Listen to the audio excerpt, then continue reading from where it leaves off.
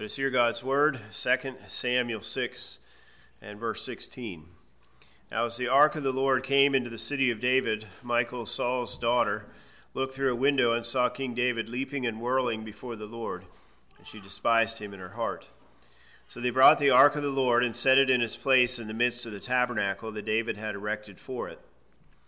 Then David offered burnt offerings and peace offerings before the Lord. And when David had finished offering burnt offerings and peace offerings, he blessed the people in the name of the Lord of hosts. Then he distributed among all the people, among the whole multitude of Israel, both the men and the women, to everyone a loaf of bread, a piece of meat, and a cake of raisins. So all the people departed, everyone to his house. May God add his blessing to the reading and hearing of his holy word. Well, thus far, we have seen David seek to bring the ark to Jerusalem, but certainly not without difficulty. Their zeal was mixed with sin, resulting in Uzzah's death. And then we see David keeping God at a distance, as it were, by leaving the ark at Obed-Edom's rather than bringing it to Jerusalem. And yet Obed-Edom received many blessings. And so after relearning God's commands, and regarding the moving of the ark, David and the Levites and many leaders bring the ark from Obed-Edom's to Jerusalem. Now, as we have seen, 1 Chronicles 13 and 15 have given us a much fuller picture as to this momentous event in Israel's history. And so we come here now to this next part. And we begin here then in verse 16, which says, Now the ark of the Lord came into the city of David. Michal, Saul's daughter, looked through a window and saw King David leaping and whirling before the Lord, and she despised him in her heart. All right, well, the point here is pretty straightforward. As the ark came in, Michal was not very happy. She responds to David, his dancing, his leaping, his excitement. But notice that verses 17 to 19 take us in a different direction. We don't return to the issue of Michal's response until verses 20 and following. And so there's a break here in between, which also then means this response of Michal must overshadow everything that we see in verses 17 to 19.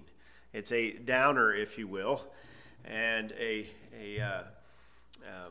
reminder that not everybody was quite so happy about what was going on. The king was happy, the people were following him, but not everybody was as excited about worshiping Yahweh. So my plan here is to just say a few things about this verse. We'll bring in those ideas more once we get to the last section, focusing especially on verses 17 to 19 this evening.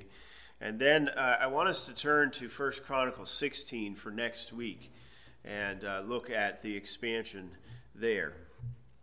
So, what we do see here in this verse, though, is another indication of David's excitement.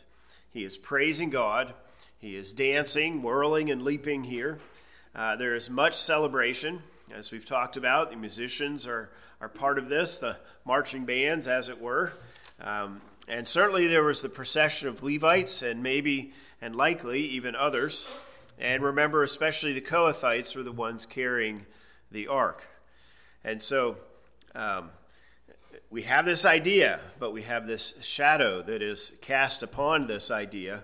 And we're going to see this large contrast from the celebration to Michal's sin.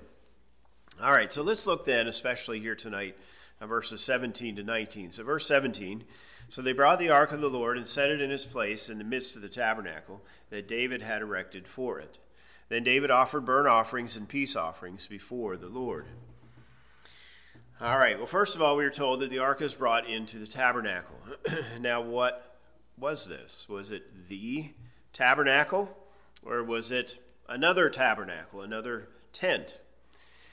Well, we could look at a variety of places here, and we will look at some different things tonight. But let's turn first to 2 Chronicles and chapter 1.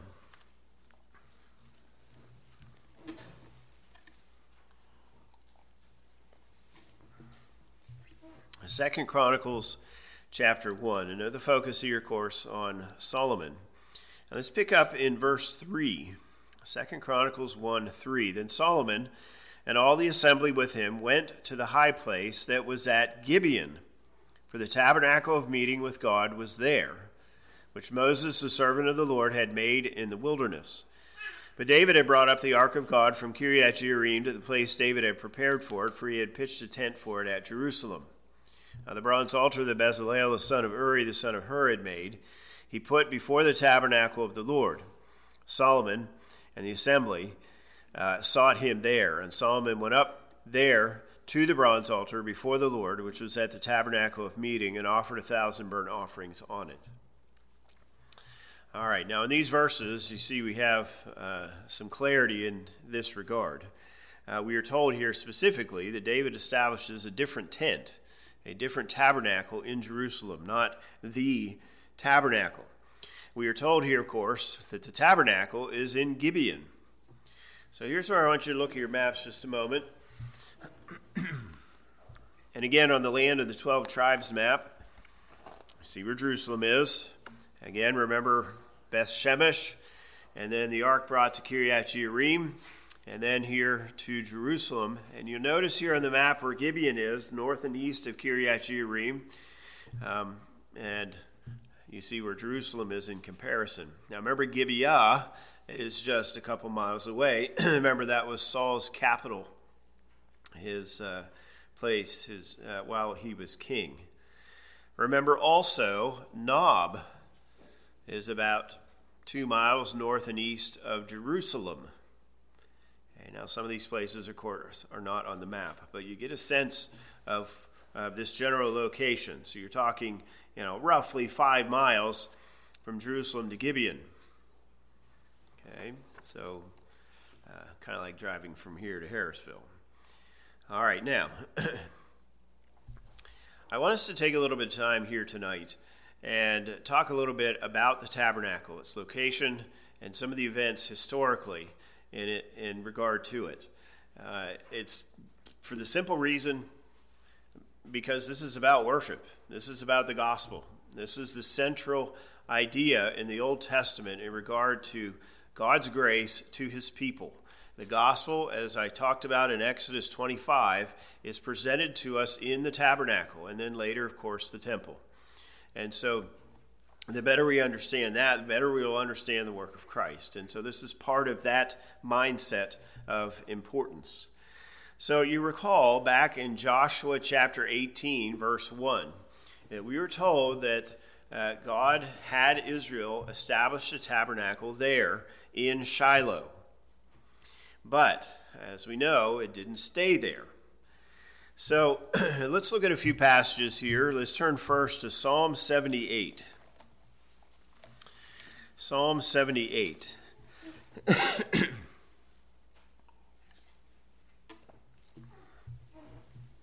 All right, this is a lengthy psalm, as you see, this psalm of Asaph.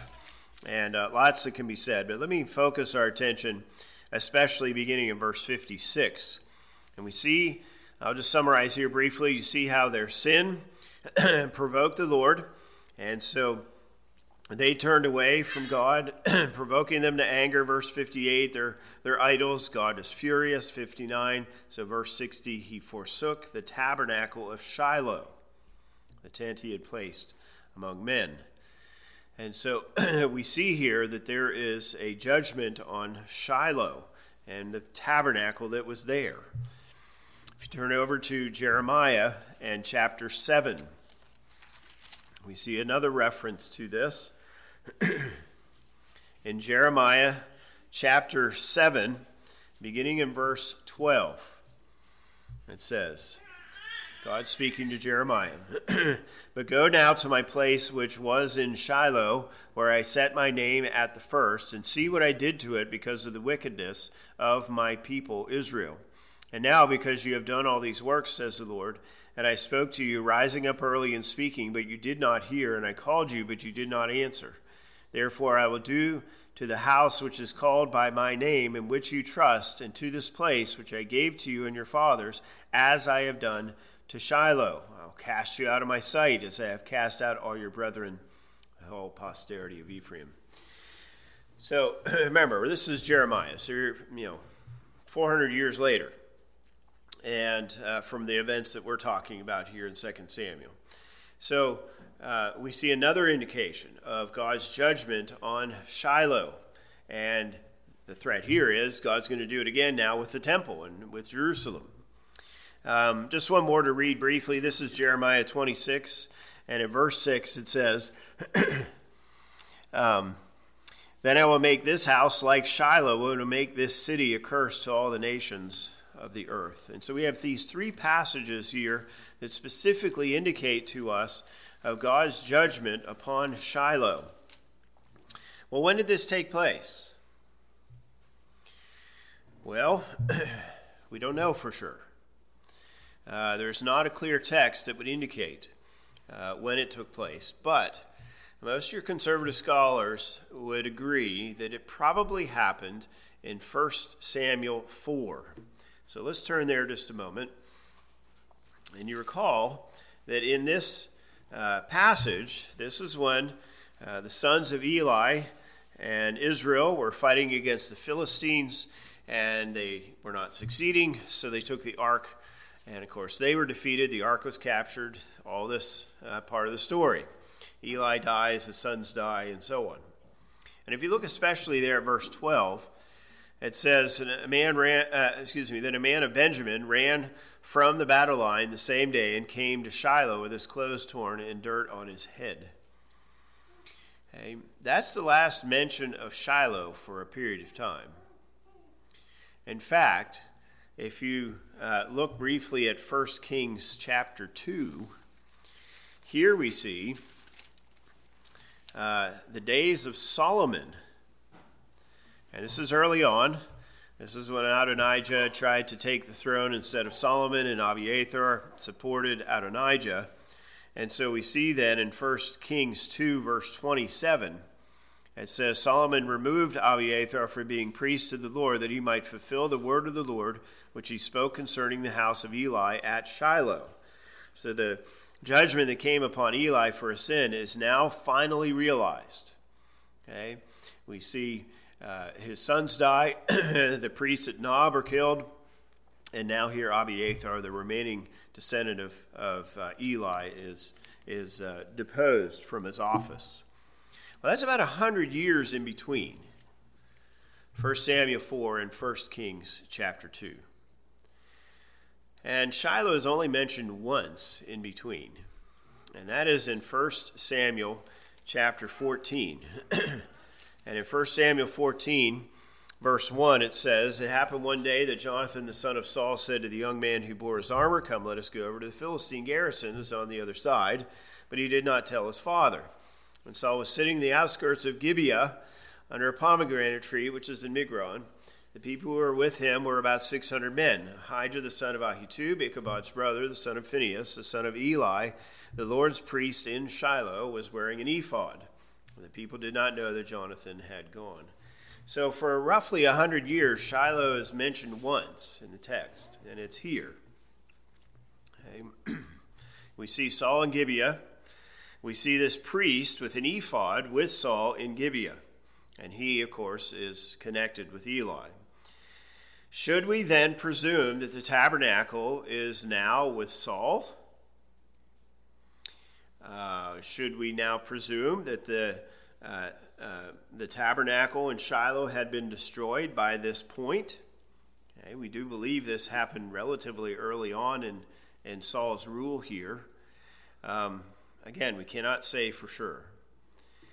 But at some point, the tabernacle moved from Shiloh elsewhere. And so if you look at 1 Samuel chapter 21, we know that it ends up in Nob because of what is described here for us. Here, of course, is the account of David escaping from Saul and coming to Nob and asking for help. And notice it says there about the holy bread. Okay, so notice verse 4 in particular. Well, if there's holy bread, there needs to be the table of showbread too, right? And so note that assumption there. And then even down in verse 9 about the sword of Goliath, it's wrapped in a cloth behind the ephod. Now that doesn't guarantee that the tabernacle is there, but it also suggests it along with the table of showbread. So it sounds like then at some point the tabernacle was either moved from Shiloh to Nob, or if it was destroyed, it was then rebuilt and put in put in Nob. Put in Nob. Not the ark. That's, of course, in Beth-Shemesh and then Kiriath Jearim. You remember I mentioned a couple weeks ago when we looked at Beth-Shemesh and how they sent the ark to Kiriath Jearim, I asked, well, why didn't they take it back to Shiloh? Well, it certainly sounds like there was no place to go. Now, we're speculating, but it certainly would fit.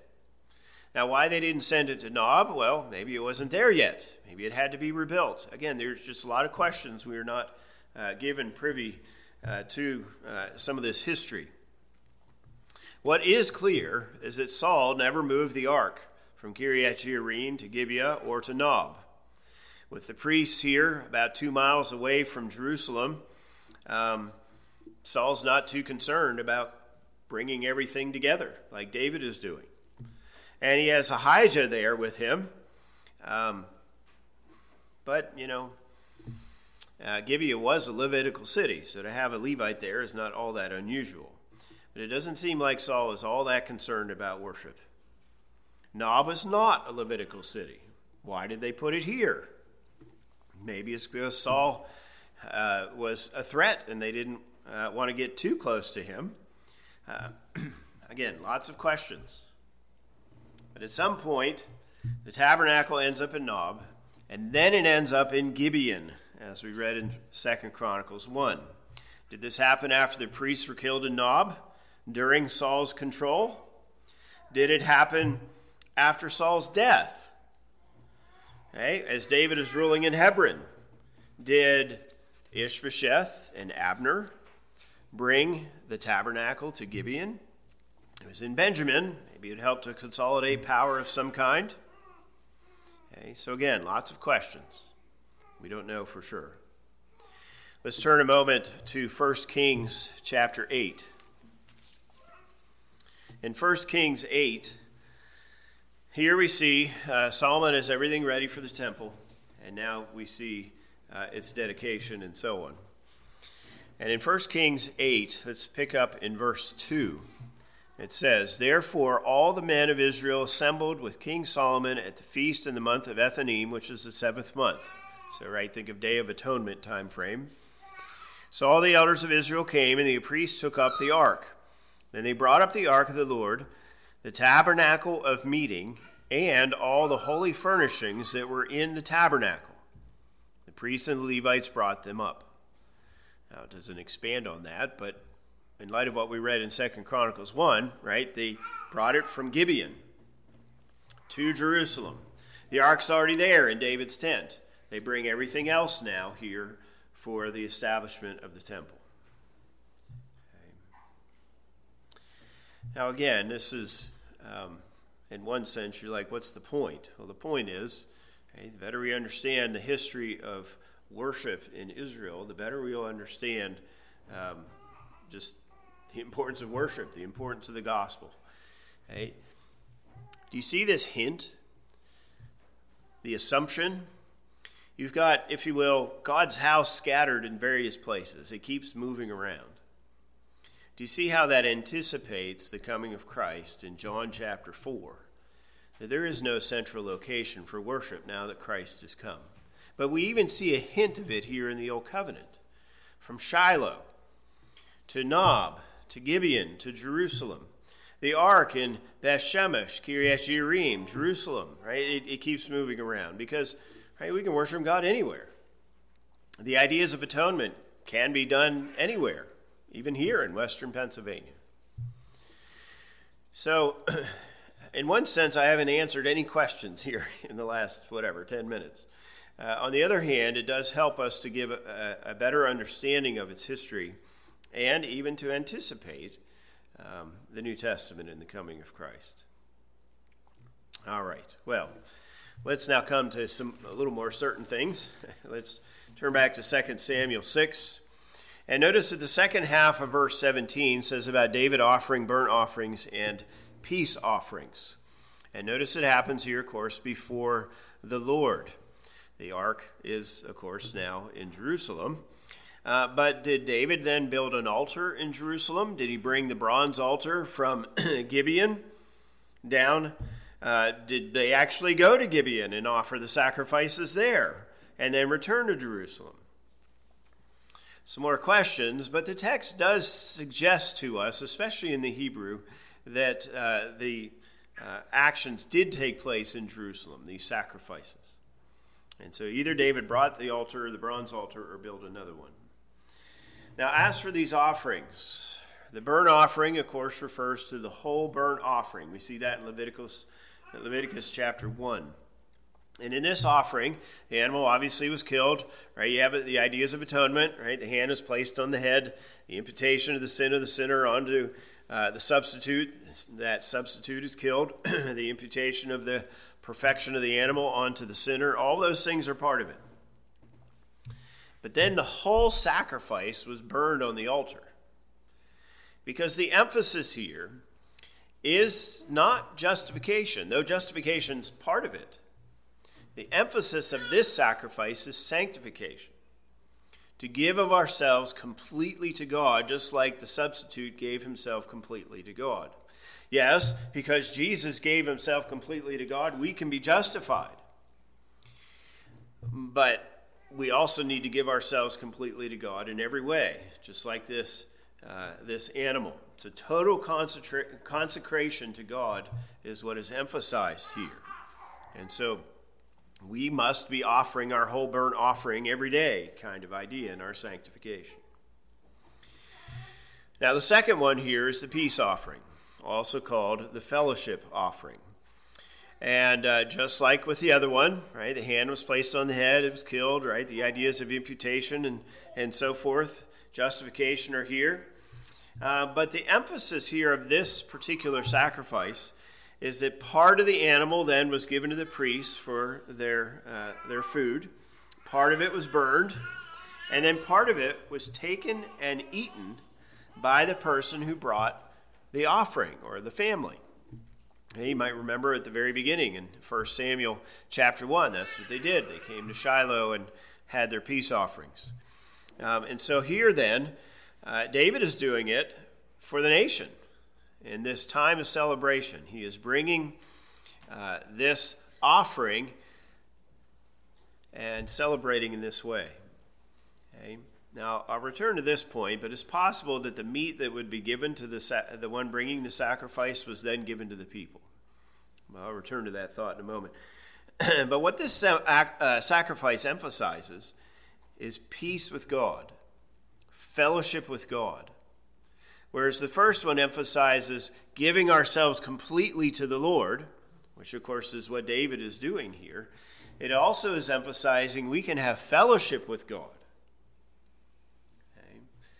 And so it is not only the Passover meal that anticipates the Lord's Supper, it is the peace offering that anticipates the Lord's Supper. This is the covenant meal where the people would eat with God.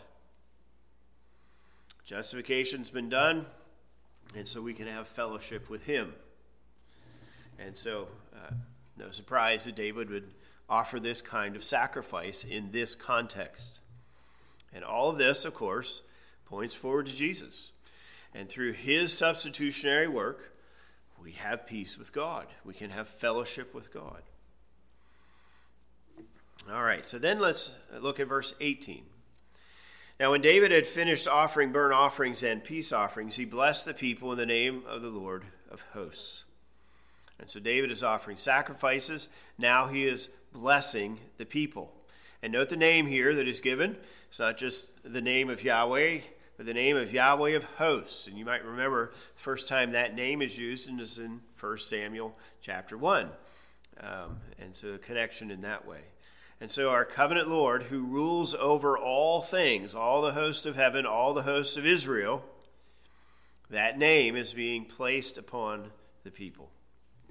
Now surely David would have said these words, right? Number 6, God commands this. The Lord spoke to Moses, saying, Speak to Aaron and his sons, saying, This is the way you shall bless the children of Israel. Say to them, The Lord bless you and keep you. The Lord make his face shine upon you and be gracious to you. The Lord lift up his countenance upon you and give you peace. So they shall put my name on the children of Israel, and I will bless them. And so David is doing that very thing. He is putting the name of Yahweh of hosts upon the people. All right, now do you see a potential problem, or at least question here? I thought the priests were to do the sacrifices. I thought it was the priest that was supposed to pronounce the blessing. But the king is doing it here. Now, as you read through this, or in 1 Chronicles, or even other passages, there's no indication that David did wrongly. Clearly, at the beginning of the chapter, he did.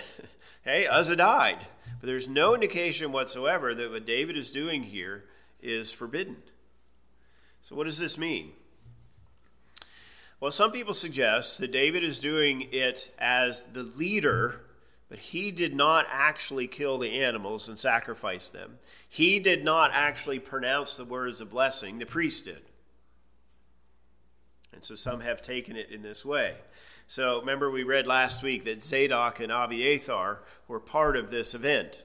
And so they were the ones leading the priests and the Levites in sacrifice, and they were the ones pronouncing the blessings. And that certainly is a possibility. And there's no real reason to object to that idea. But some have said, it does say David did it. And so, because it says David did it, because there is no indication that what he did was forbidden, we should therefore see this as a typological act on David's part. In other words, he acted as a priest king, yes, leading the priests and the Levites, but also actively doing it. Now, he's also a prophet, right? We have all these psalms and so forth, right? You remember last week we saw in verse 14 that he dressed like a priest, and that point was more clearly stated in 1 Chronicles. Hey, remember, he dressed like a priest. Now he is acting like a priest through the sacrifices and the blessing. Do you remember somebody else in Jerusalem who did the same thing? So 1,000 years before, Melchizedek was a priest king in Jerusalem, doing both of these things. And then, of course, go 1,000 years the other direction. We come to Christ, who is our priest king and our prophet. And so some have said that this action of David was not something any king was to do. But David did it because he's a type of Christ. He is connected to Melchizedek in this way, and he anticipates the coming of Christ, our prophet, our priest, and our king, who has offered himself as sacrifice and has truly blessed us. So, I kind of debate in my own mind which one is emphasized here, which one should we go with, because both of them are true. And so I'll leave you to ponder that some more. By verse 19 then, it says, Then he distributed among all the people, among the whole multitude of Israel, both the women and the men, to everyone a loaf of bread, a piece of meat, and a cake of raisins. So all the people departed, everyone to his house. Notice here, first of all, David is again acting like a priest. He is giving gifts. Now, on the one hand, you could say David is throwing candy to the children, so to speak, and he is yet giving it to everyone, it says. At least everyone who is there, though it is possible to read this to everyone throughout all of Israel. That repeated line there, among the whole multitude of Israel, that one suggests to us, at least I think in the Hebrew, it suggests to us that it was just given to the people who were there, and not everyone in Israel. But still, this would have been a lot of stuff. How many people were there? We don't know. Was it again 30,000 like before? Was it more? Was it less? We're not told. But each person received these three things: a loaf of bread, New King James says a piece of meat, and then a cake of raisins. Now the first one, a loaf of bread, that term is used in the grain offering, and the other offerings where those things were brought. So some have suggested that David didn't give him a loaf of bread to eat, but to offer as a sacrifice to the Lord, along with the burnt offerings and the peace offerings. And maybe that's true. The term here for piece of meat, that one is more uncertain. And notice in the New King James it says of meat in italics, which means that's an interpretation. First Chronicles doesn't help us. Okay? It says the same thing. The Septuagint does give us a little direction here. When they translated it into Greek, the word that is used there is the word for a cake. And so others have suggested, and maybe your translation has a footnote or something like that, that this term is not a piece of meat, but actually a cake of dates. We have a cake of raisins, and a cake of dates may have been what this term means. But if it was a piece of meat, if that is accurate, it would suggest that the peace offering meat that was taken by the person bringing the sacrifice and eaten is what now is given to the people. Again, some lack of clarity there, but at least we get the overall point. David is offering gifts to the people here in this way. Now, let me first say this. David is not doing the bread and circuses approach that evil rulers do. Evil rulers try to control the masses through entertainment and by giving them things. We see this clearly in the Roman Empire. Okay, if you've ever seen the movie Gladiator, they show that very clearly. And that's exactly what happened in our country during the shutdown. Okay, bread and circuses. Probably every family or individual in here received money from the government during the shutdown. You got your bread, maybe even multiple checks. Okay, and certainly there was entertainment. Oh, you couldn't go to an arena for it, but they still had lots of entertainment on TV or the internet. And that's because these evil rulers are trying to control us and manipulate us through the virus and the vaccine and the shutdown and all these sort of things. Bread and circuses. And they're still doing it, of course, and did it before that too, but we saw it very clearly there. David is not doing it that way. David is a different kind of ruler. Certainly not perfect, as we have seen, but he is not the evil ruler trying to manipulate and control the masses. He is leading people in celebration of Yahweh. He is leading people in worship, and he is giving gifts to men as part of that celebration. So it's a very different approach here on David's part. So let's trace this thought here a little bit more. Let's turn to Genesis chapter 14. And a few moments ago, I mentioned Melchizedek. So let's read a little bit here. Genesis chapter 14. Okay. Remember, Abraham just went and defeated the kings, and he had some gifts to give, you might say. But note what happens. Verse 18, then Melchizedek, king of Salem, brought out bread and wine. He was the priest of God Most High. He's the one giving the gifts. And he blessed him and said, blessed be Abram of God Most High, possessor of heaven and earth, and blessed be God Most High, who has delivered your enemies into your hand. Now, there's no clear reference here to a sacrifice, but notice that Melchizedek is blessing and he is giving gifts like a priest would do. And of course, he is a priest king. Let's turn now to Psalm 68.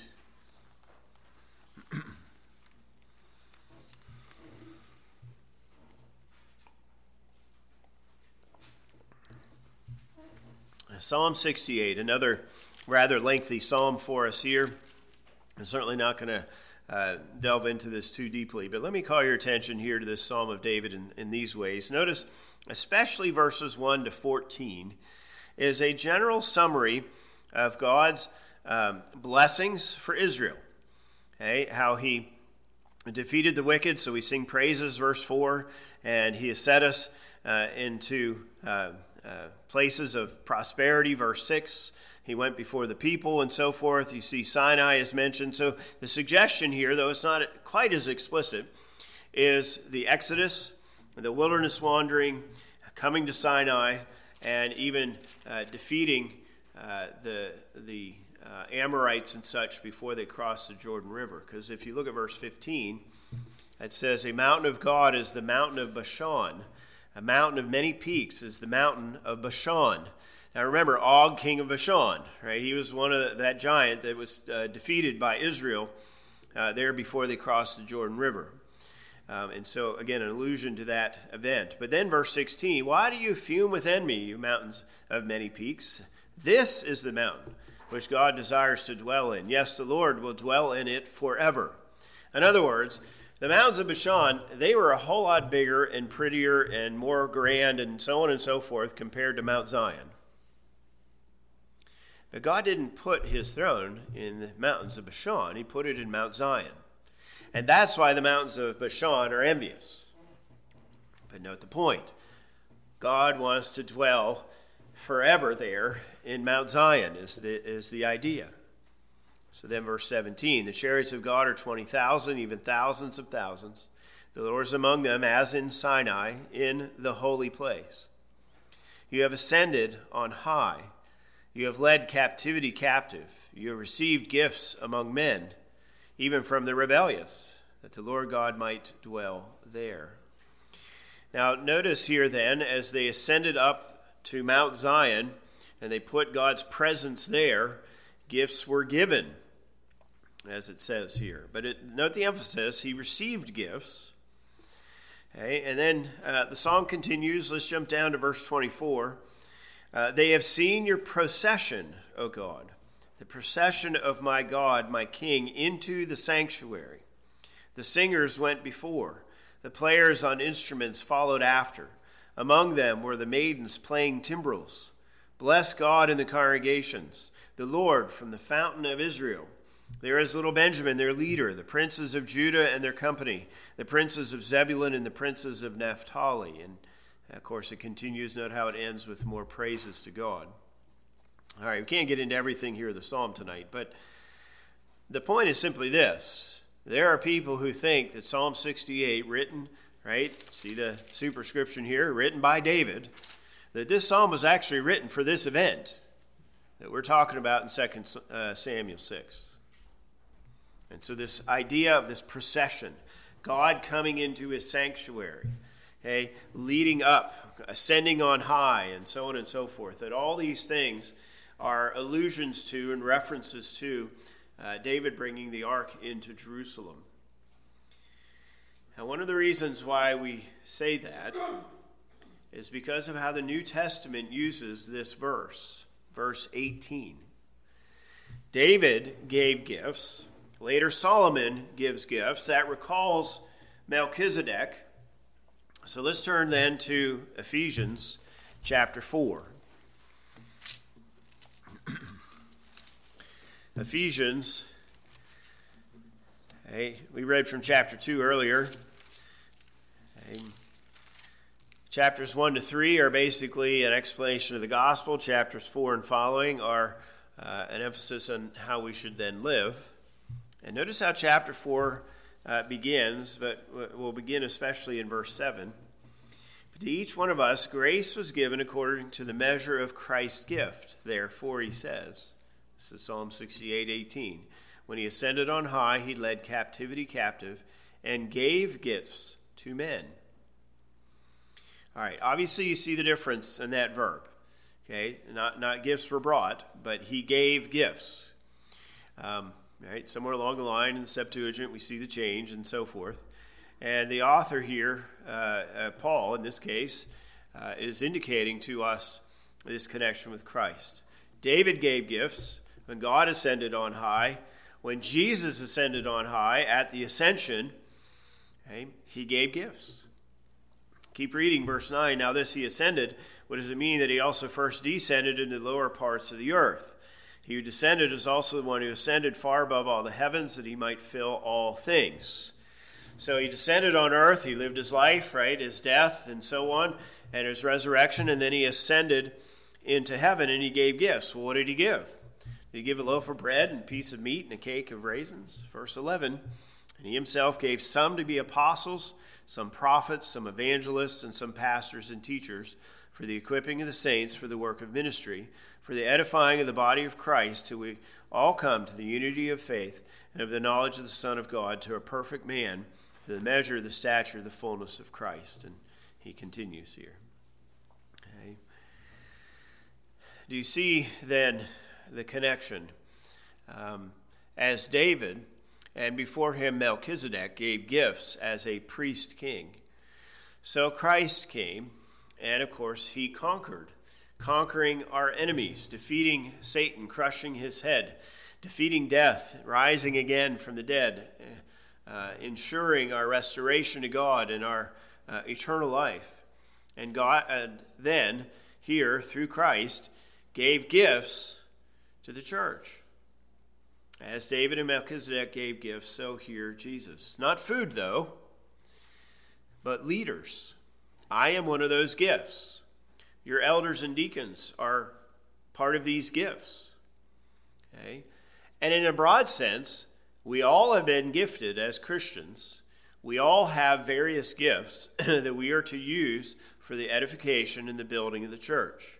It's not just your ordained leaders, but every one of us should do this. The emphasis here, of course, is on the leadership, but certainly is broader than that. Again, David gave gifts to everyone. So God, through Christ here specifically, gave gifts to all of his people. And of course, Paul speaks of that in 1 Corinthians, for example, about the body. And he is the head, and we're all different members, and so on and so forth. Okay. So do you see these connections? The connections are intentional. And this is why, if I'm going to make a choice, did David have the priest do all these things, or did he do it? I'm inclined to think that he did it because of the connections with Melchizedek and because of the connections here with Christ. So, tonight, we have seen some about the location of the ark. We've seen how David celebrated, and we've seen some of these biblical theology connections here and how it points us to Christ. And so let me end simply with this thought. Okay? Our priest king, our prophet has come. And he has come to be with us, not in a box, not in a tent, but he came, of course, as a Son of God. And now he is with us by his Spirit, residing within us, residing here in this place. He has given us all gifts. Let's use those gifts for God's glory. But our focus here is praise God. Okay? He is with us. He has done these things to secure our salvation as the whole burnt offering, as the peace offering, so that we can fellowship with God and so forth. And so let's praise God for these things. Now, Lord willing, next time, we will look at 1 Chronicles chapter 16, where the whole chapter, for the most part, emphasizes how they did praise the Lord. All right. Well, let's pray together. Our Father, our God, we thank you again for your word. We thank you for what you teach us. We thank you how it all fits together. And as we have seen here in this way, Lord, though your word at times is somewhat murky and we don't understand how some things fit together, certainly we can see the main ideas. And for that, Lord, we give you praise. We thank you, Lord, for David and for this event and how it points us to you and what you have done, our Lord Jesus, in coming to be with us, to offer yourself as a sacrifice, to rise again, to ascend into heaven, to give us gifts, to bless us. For this, Lord, we give you thanks. We give you praise. And may we then live accordingly. May we, with David, rejoice. May we not be like Michael and miss the point. And so, Lord, we pray for your work in us here in these ways. We pray in Christ's name. Amen.